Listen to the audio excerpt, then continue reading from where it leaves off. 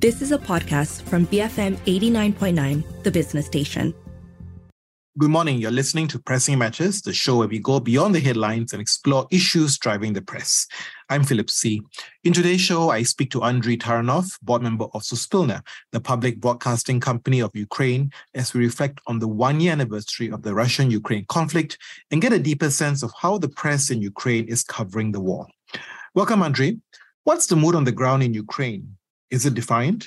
Well, basically, the international media call it resilient, which I think is the best word to describe the situation, because the absolute majority of the population understands that we stand firm and we shall stand firm for as long as it takes. Yeah, but aren't people getting tired of the war? It's dragged on for a year already. Surely there must be some lethargy. Well, look, people get tired of many economic issues, of many personal issues in their life. Getting tired is a good word to describe things going on when it's peaceful conditions around. So basically, within this year, I think every Ukrainian family had suffered personally or have the friends and relatives who suffered personally as consequences of the war, be it closer to front line or further from border line. So it's not about people think, okay, let's give it a brand new way of living for millions of people. Yeah, it's interesting because I always reflect about even before this war, Ukraine, when you go through elections, it's a pretty divided country where you have pro-Russian and pro-Ukrainian or pro-European kind of groups and camps. All that has dissolved now and you see a more united front. Well, this is very artificial construction created in the early 2000s by Russian political technologists. Can refer to the 2019 elections, where Mr. Zelensky had a landslide victory with 70% voters distributed evenly around the country. And there was never any political party that would promote any kind of uniting with Russia or any kind of ethnical issues regarding Russians or unity with Russia. Like the zombie Soviet Union, I would call it, yes, that they try to reconstruct. This idea hasn't been popular here for more than 10 years. Where it's really popular, we would have been occupied in 2014. It didn't happen then, and this mood was just decreasing through the years. I wonder, in the past 1 year, how has the media coverage evolved and whether there's been a big distinction between digital and traditional media in Ukraine in terms of how they cover the war? Well, there's a huge evolution, and I think this is what the researchers throughout of the world are interested in now. There's a huge evolution of the media consumption habits, and we are in the situation that is laboratory experiment for many things, unfortunately, definitely, but it is. So we see a lot of digital transition in terms of news consumption for sure. So people understand that when it concerns safety, when it concerns fast distribution and immediate news that concern their personal safety, they switch to digital platforms first and foremost. Still, they use radio and radio got much more important throughout the year. The answers. We made several online panels and research projects to understand how people consume the news, and we see some dynamics. I can talk about that for hours, so please stop when you need it. But basically, we observed that people realize that radio is their last chance when they are limited in terms of connection to the media. Yes. And this concern, and again, as Russians were not successful in switching off neither mobile communications, nor mobile internet, nor media, broadcast media themselves. So basically, this change is more about people having smartphone at hand and understanding that the fastest way to get some news is through the smartphone. They still mostly use I would say there are many platforms, be it, I think Telegram is very popular here. Yep. Facebook, Viber communities got to be sources of the news, which are as important as traditional broadcast media. But the pool of those news sources is pretty well organized in terms of there are many Every Ukrainian media outlet has their own digital distribution. So basically, every Ukrainian media company now has a widespread system of distribution of their news throughout different platforms, so that people can access it comfortably and in many hard circumstances. Public broadcaster, we have a radio network that works, and the other side of that, like the 20th century side of that we also have AM broadcast. That is sometimes the only media available for people who are cut off electricity, basically, and they have just a radio with the batteries. Very interesting, because it's speed and trust. You need people who can deliver the news in a very fast way, but also huge source of trust. And sometimes the challenge with digital platforms and media platforms is that they are sometimes not easy to trust. And so radio is a very interesting intersection. Is that happening here? Do people trust the digital platforms entirely in Ukraine when it comes to getting the latest and current and accurate developments happening on the ground there? Well, yes, they do. And yes, they try to figure out what is their media menu, like what are the bunch of trusted sources they can understand that have a guaranteed delivery of trustworthy information. Yeah. And this is where we spend tremendous effort in developing. We have the largest network of local journalists. So to give you a simple example, we have like more than 1.5 million subscribers on our different Telegram channels, of which our central, like national news channel, gets 300,000, and more than 1 million is spread like 100,000 per each town of the local outlets, Suspilne, Kharkiv, Suspilne, Vinny, because this was the success of our previous reform, where we built that trust, and people understand that if it concerns their security and immediate news, this is the place that they get it. There are also some public channels along with that, but we are as one of the examples of being the leaders locally, where people just understand that trust means that they get the information on the ground. And we tracked it through the year. And I would say that for a public broadcaster, now the level of trust is above 80% stably of those who listen to our news. And national average for national media outlets is at 70%-ish figures for every major Ukrainian news outlet, as well as for the United Marathon that is broadcast through the televisions, so major television stations. It's very fascinating, and it goes against the grain outside the rest of the world, where you're seeing trust in broadcast media declining and reducing. And a part of that is a result of you're seeing people, I think, create their own divisions, their own internal groupings, or they tend to gravitate to platforms that they gravitate to in terms of values as opposed to the accurate platforms. That's not happening in Ukraine, isn't it? Well, look, we were talking about the same things before the war, about like people getting in their information bubbles, people getting tired of the news, etc. When it concerns personal security and wartime circumstances in critical situation, it appeared that Ukrainian media were well developed and trusted enough so that people started to refer to them. And if in the beginning of the war, for example, we tracked it, and the public persons, like, well, be it a head of local administration, be it like security service or Mr. President's accounts, they used to get even more subscriptions than the basic news media outlets in the very beginning of the war. Through the year, the trust went, and the subscriptions are still very high. But when we ask people about where they get their news first and foremost, they basically name the top news brands, the top Ukrainian news brands, which is, again, pretty... Well, I think hopefully we'll have enough time to analyze it in the next 10 years. But from the point of evolution, it showed that people checked a lot of different sources, and they found out that they gravitate towards the tried and tested brands, essentially. Yes. The trusted news outlets are now on top. None of them is out. So I always wonder, when you cover war, you have to be unbiased, you have to be balanced.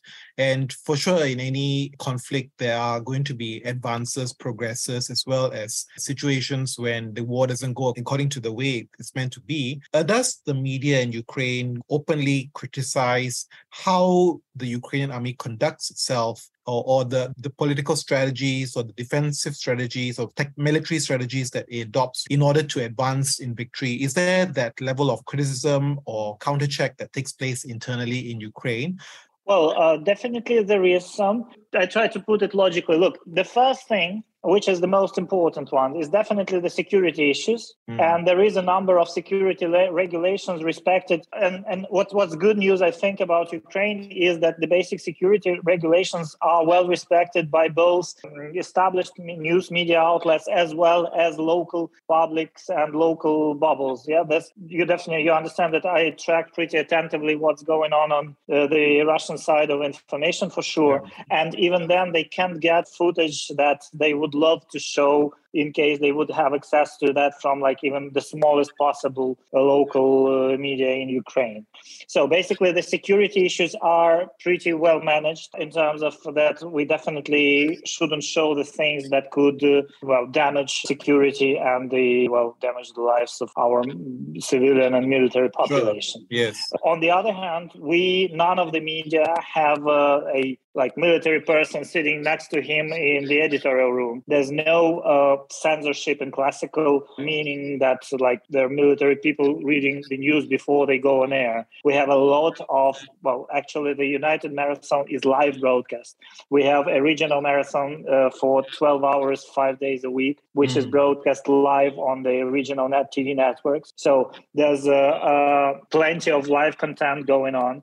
And there's a lot of people who take part in those live airs, meaning be it civilian, military experts, politicians, etc. So we everybody is on air more or less when there is a news about something they're competent at. So basically, there's no such a limitation when you have one newsroom and 3 people who tell everything through to the country, and you never get access. There's no heavy-handedness. There's no control, but there's no hesitation to report news stories that perhaps could be morale damaging to the Ukrainian army, right? Because you would want to report the truth and fact for that matter. Right? There's a lot of discussions around about how to improve the situation so that the people get a correct picture and the media never damage the situation militarily, I would say, first of all. Yes.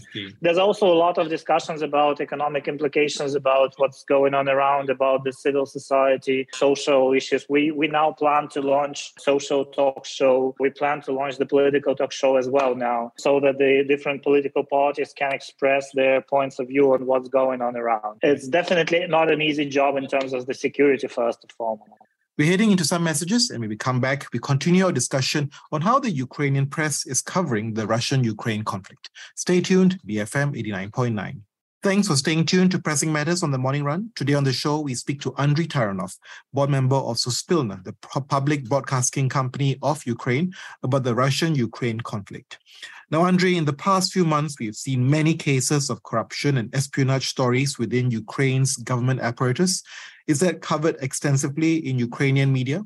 Yes, definitely. Yes, it is. And the whole thing goes around the media coverage because it's important, I think, for the government to show that they are on the pace of the reform. Again, we must be cautious about not to ruin the institutions, trying to get the best out of the anti-corruption policies that we've created during the previous years of the reforms. But on the other hand, we definitely never stop. And there were several steps in terms of judicial reform. I'm not a lawyer, and I really can't say you correctly if it's good or bad in terms of tempo. Definitely, we all, as the citizens, we all want it to move faster, and the judicial reform, I think, is a key to the next steps in the evolution of Ukrainian governance. But it never freezed in terms of the reform, which is, I believe, very good news for the society. And I guess the key with all these issues about improving the institution is that many Western donors are a bit nervous sometimes when it comes to providing military support on contingent that it has to be executed with integrity. So, but I just want to check with you whether Ukrainian newspapers, vent their frustrations over how sometimes Western allies are very slow in providing support to Ukraine in this war. Well, it's definitely any idea of that someone could have provided some support, but didn't president provided today is a very emotional issue because it's measured in lives, basically. Yeah. Definitely there's a lot of emotions going around on the Facebook and the other social platforms, first of all. I think the media are covering a lot of talks and discussions around that, again, to try to understand what's going on, what are the processes, what's really important, and how the partners see their next steps in what's going on. Well, everyone dreams of having a wonderful thing that will help us win the war tomorrow. But, well, and definitely, well, everybody would be happy to have that. But I believe that significant chunk of the population, they realize it can't change all the things in one day. So sure, there's a bit of realism to it, I'm sure. There is a bit of realism, and there's a lot of coverage of every Ramstein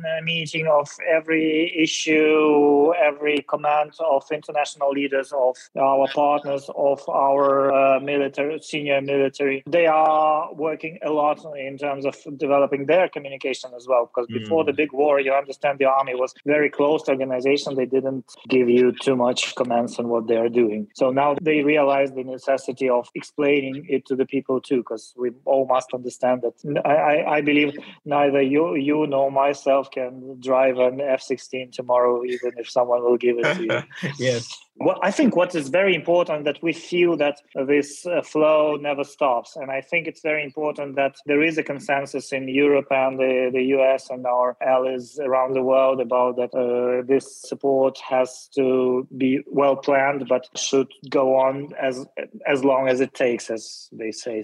You know, I'm presuming at the start of last year, everyone very much focused on the actual progress of the war. Do you see, as you were saying just now, the conversations shifting to more the impact of the war, the economic side, the socio-economic part, the immigration implications of the war? Are those conversations getting louder and louder in Ukraine about the economic cost and impact, about the challenges people have in dealing with bread and butter issues? Do they equate that with the war still, or is that a very separate and distinct issue?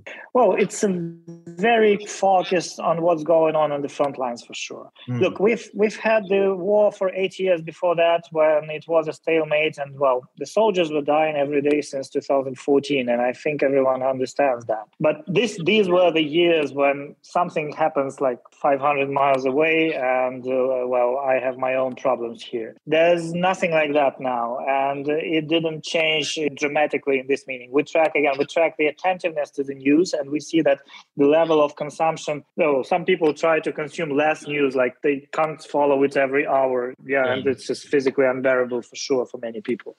But we see that the level of interest is constantly high, and definitely there are several tracks, and the front lines, the economic situation, and social life, immigration issues, etc. They are, well, I can hardly say you that I would weigh one to another being like times heavier, this or that. Because again, and the situation is, it's all measured in millions. And well, you are a big country as well. You understand it's not about like 500 people concerned about something. It concerns millions of lives here. Yeah. And like that's why I believe it will not get off the top until the situation changes dramatically. And I guess the media is also a very good gauge and barometer about the popularity of key leaders. And of course, notably, President Zelensky is at the forefront. You know, at the start, I get a sense that he had unanimous support from the Ukrainian public. Is that unanimity still there?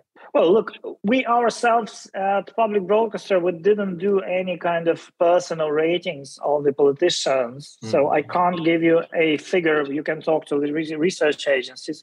But what I hear and what I understand in terms of media coverage, that the support of the president is overwhelming. The trust to the military is at a fantastic level. And this is very different, again, to what I saw 10 years ago, for example. So just I have things to compare within last 20, 30 years. So it's so high, you can't compare it to anything that used to be before. What I think is important and what I think is a good news about media coverage, as I told it in the very beginning, that there's a lot of live air and there's a lot of people who are not president or prime minister going live. And so people see much more people involved in daily politics and daily, like city mayors, like oblast administrators, like regional administration tops, like experts that go, like deputy ministers who are in charge of some specific topic that go on air to explain what's going on. There's a lot of understanding. And I think it's important that from one hand, we as a media community understand that people need a lot of explanation. And the government understands that they cannot lock up their communication to president or like 2-3 speakers. There must be people who can explain what's going on the ground, else they really